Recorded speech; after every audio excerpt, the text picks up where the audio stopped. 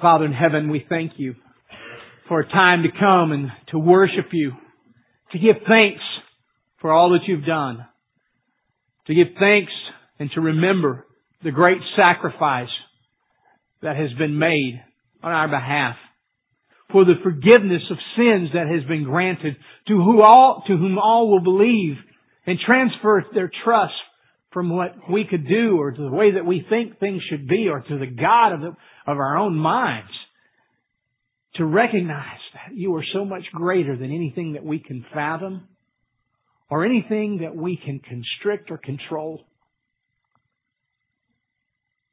And we thank You, Lord, that though You are great and sovereign, You have made a way for forgiveness to occur.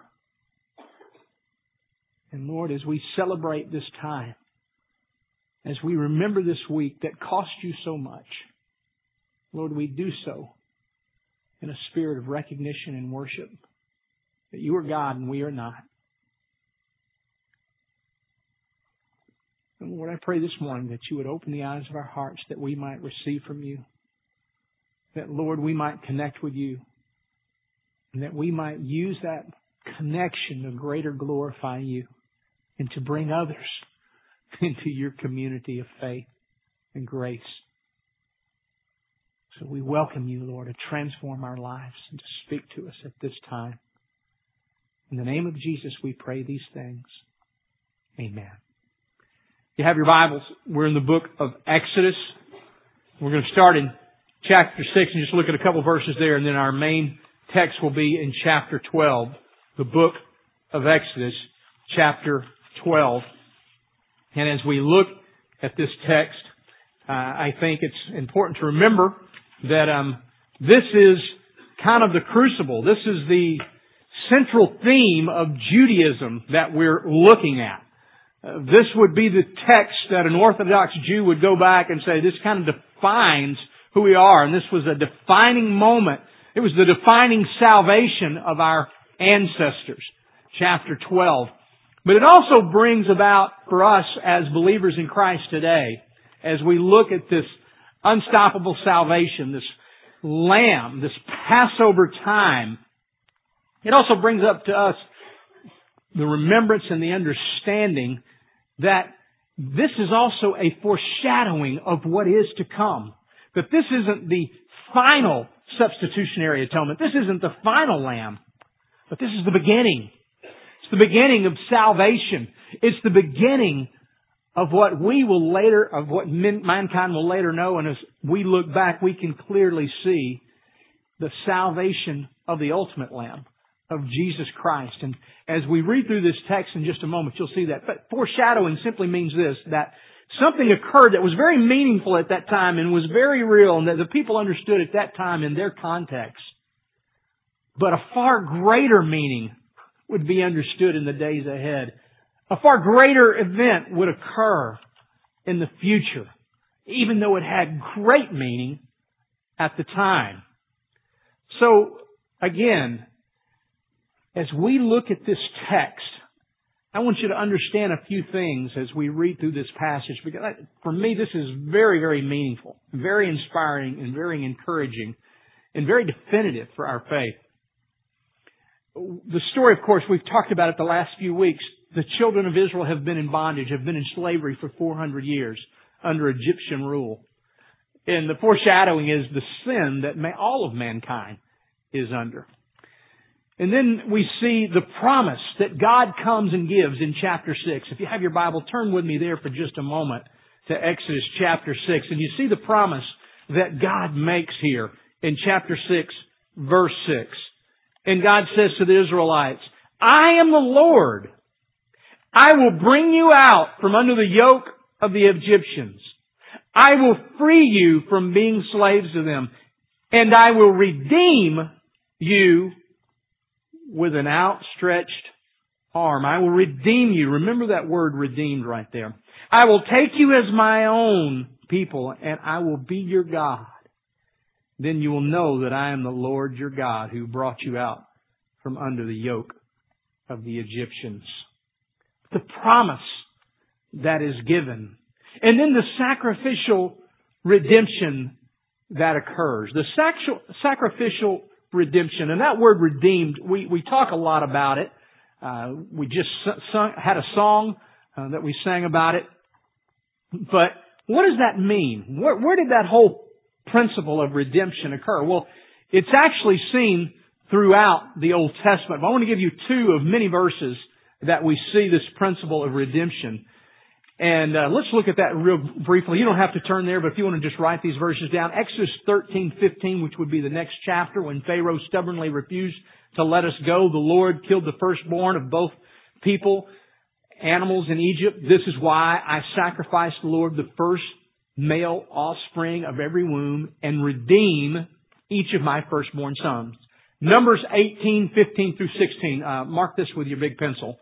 Write this down. The first offspring of every womb, both human and animal, that is offered to the Lord is yours.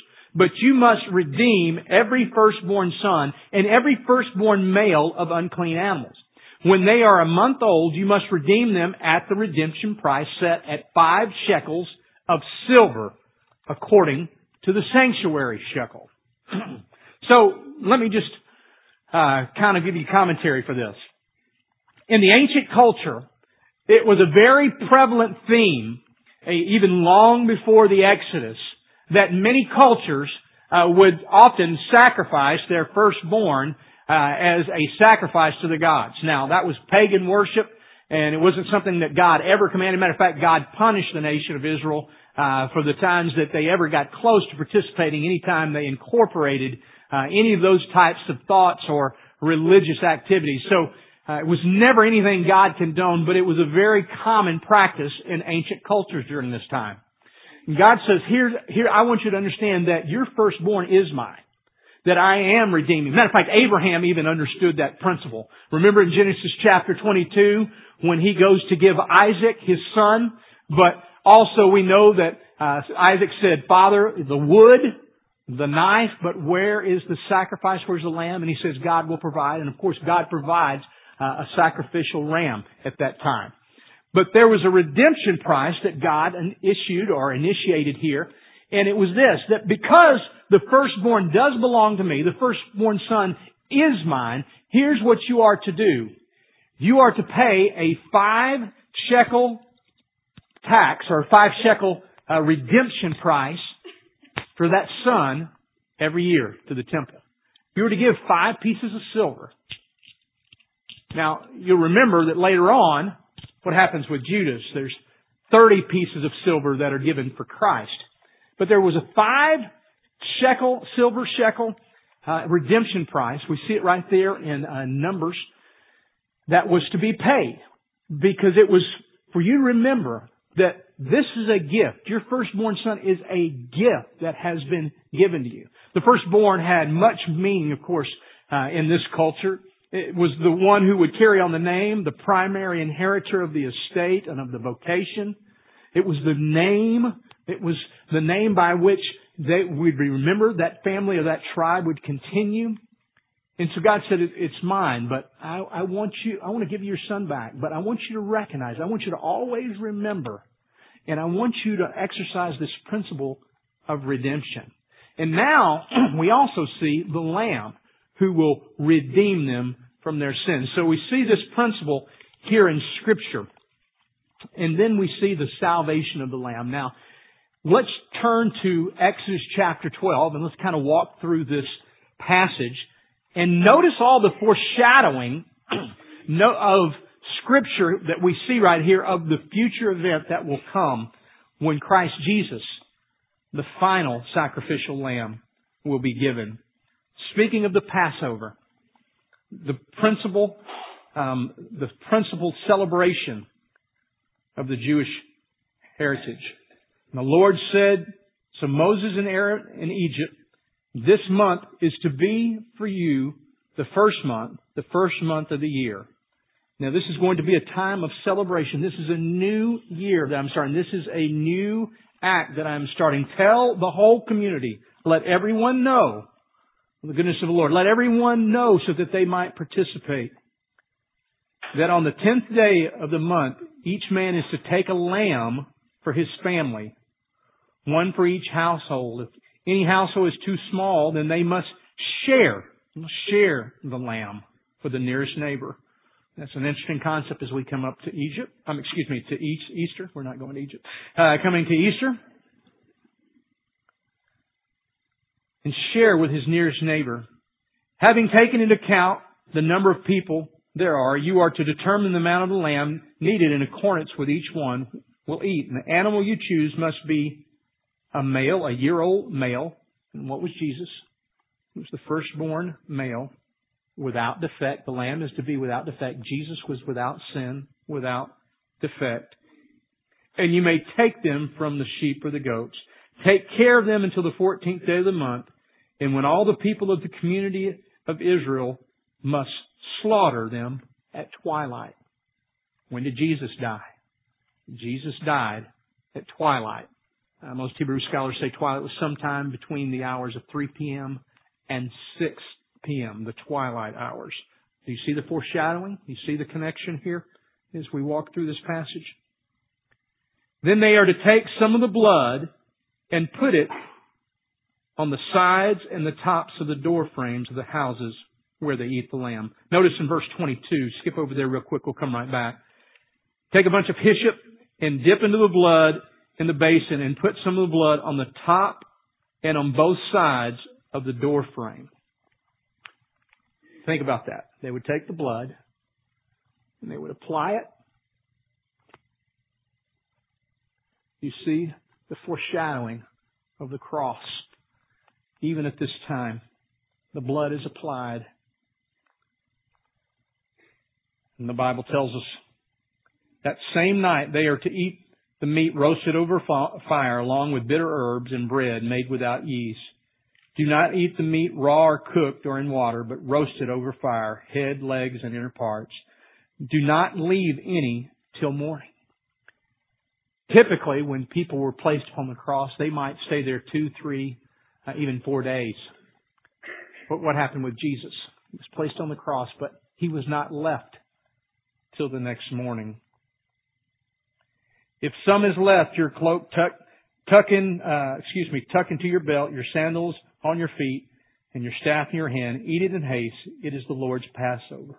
On the same night, I will pass through Egypt and strike down every firstborn, both men and animals, and I will bring judgment on the gods of Egypt. So that's one of the things that He's doing. This is the 10th plague. It is the judgment upon the gods of Egypt. We talked about that last week. Each plague was in response to an Egyptian god.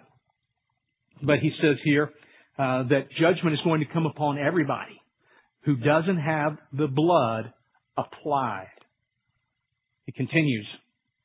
The Bible says here that on that night I will pass through Egypt and strike down the firstborn men and animals and will bring judgment on the gods of Egypt. I am the Lord. The blood will be a sign for your homes and for your houses where you are. And when I see the blood, I will pass over. No destructive plague will touch you when I strike Egypt. So what's occurring here?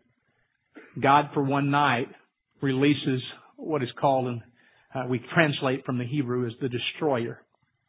Much like the judgment that will come at the end, but for one night. And only those are spared whom the blood has been applied. Whether they be Jew or Hebrew at that time they would have been called, or Egyptian, or Hittite, or whatever their nationality was. This is a day you are to commemorate for the generations to come. You shall celebrate it as a festival to the Lord, a lasting ordinance. This is an ordinance that you shall continue to celebrate for all time. And of course, Passover is what the Jews call. We now have a revised Passover that we call communion or the Lord's Supper that we'll observe here at the end of our service today. Now let's, if you would, turn with me to Matthew chapter 26. Matthew 26, if you would. And let's look at what Jesus says here in Matthew 26.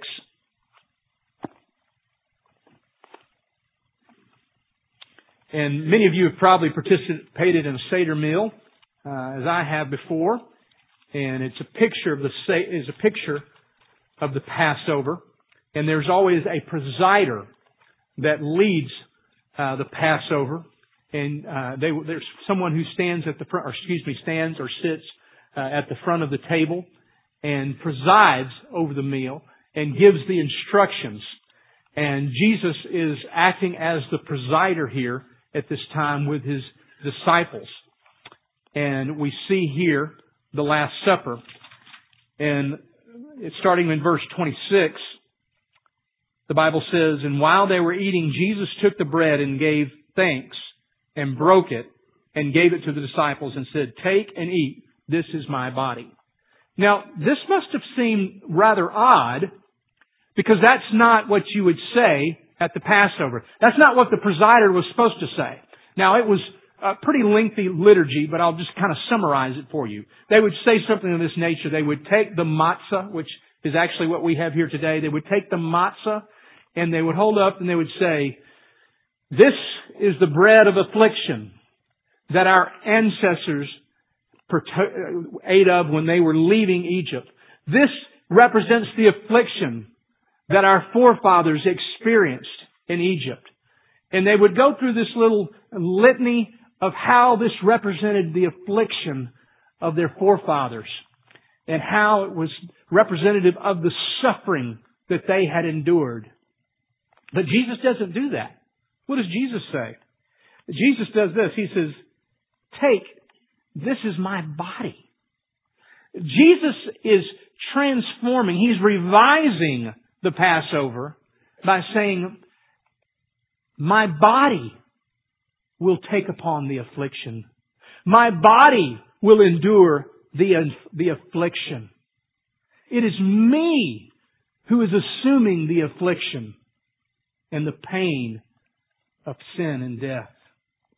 Then Jesus says this, then He took the cup. That was the second component. There were three primary components. There were multiple little components, but the three primary components were, first of all, the bread, then the cup, the wine, which actually they would drink from a couple of times, as many as 3 to 4 times. And then there was the lamb. So Jesus now takes the cup, He gives thanks and offers it to them and says, "Drink from it, all of you. This is the blood of my covenant, which is poured out for many for the forgiveness of sins." That would have been unheard of as well, because at the Jewish Passover, they would have taken the cups. As I said, they would have multiple times drank from the cup. But they would have spoken of how it represented the blood of the lamb that was slain. They would talk about how it was representative of the covenant. And they would go through the process. Like I said, many would say probably four cups. And they would go through this process. And they would speak of the past. But Jesus says, what?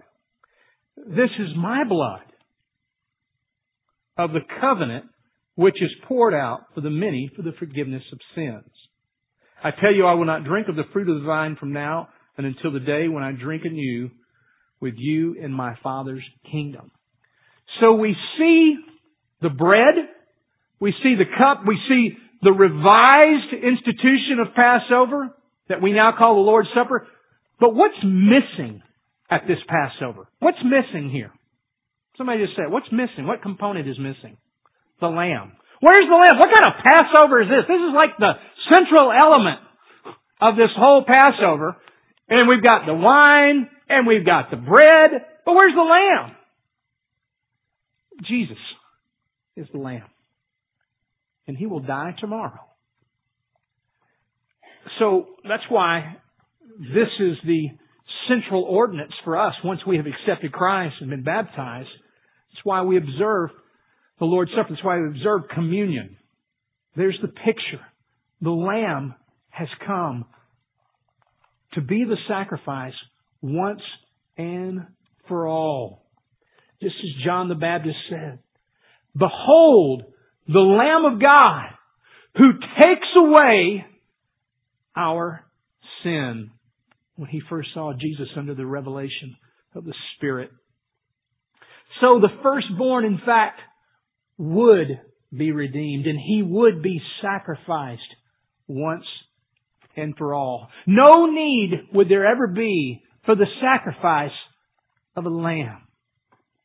On this Passover day, on this Passover period, the same time that Jesus is being sacrificed, there were probably multitudes of lambs being sacrificed while Jesus was being sacrificed, because that's when the lamb would be slaughtered.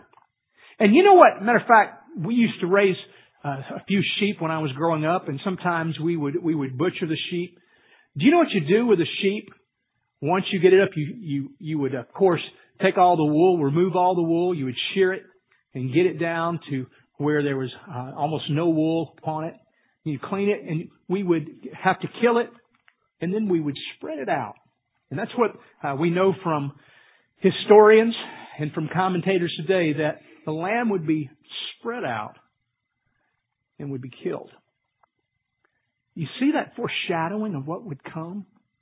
Of how Christ would come and be that sacrificial lamb?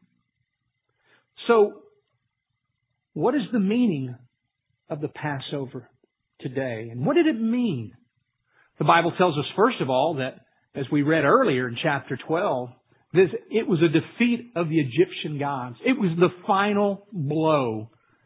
It was the final response to the Egyptian gods. Number two, it was to be used as an instrument of incorporation. We know from chapter 12 in Exodus, as we read last week, that also many went, the Bible tells us in verse 38, many others left after this when they were finally released, when the Egyptians finally released them. Many of them left and went with the Jews and went with the Hebrews because of the great acts of Yahweh God.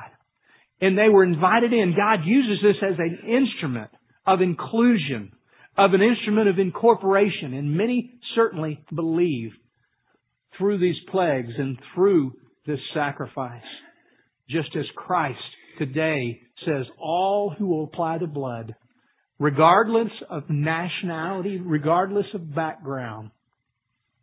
And then we see the foreshadowing, the ultimate sacrificial lamb. The ultimate sacrificial lamb. And these aren't coincidences, but let's review some of the foreshadowings that we see. We've talked about most of them. Number one, the Passover lamb was to be a male without defect. Jesus was a male without defect. The Passover lamb was to be a lamb that was chosen specifically. Jesus, the Messiah, was chosen. The Passover lamb was not to have any broken bones. No bones were to be broken during the slaughter. Jesus' bones were not broken. The Passover lamb's blood saved the people's lives. Jesus' blood saves people's lives today. It is the only way into salvation. The Passover lamb was not left until morning. Jesus' body was not left on the cross until morning. The Passover lamb was killed during Passover, and Jesus was killed during Passover. And lastly, it's a memorial of the deliverance. For the Jew, it's a memorial. Passover is the memorial of the deliverance from the Egyptians. But for the Christian, it's a memorial. It's an observance. It's a time where we remember the theme of our faith. That Jesus Christ, the Holy Son of God, came and gave Himself as a sacrifice. Because the Bible said there can be no forgiveness of sin without the shedding of blood. So Jesus shed His blood upon the cross for us, for all who would believe and transfer their trust from what they could do, from what they believe or what they think is right, to what Jesus has done upon the cross, and receive that grace and forgiveness as the blood is applied to our lives. Have you received that grace? Have you received that great salvation? I want to welcome you to do that today. And we'll have an opportunity to do that. We'll have some folks in the back here in just a moment outside that exit door. Or you can come and visit with me at any point. But I want you to recognize this is not a coincidence. This is the truth. This is the foreshadowing of the great exchange, the greatest event in history. What will you do with the sacrifice that's been given to you and offered for you? And will you share it if you've already experienced it? Father, thank you for this time. Thank You for the great salvation that has been given. And we celebrate You and we worship You at this time. In the name of Jesus, we pray these things. Amen.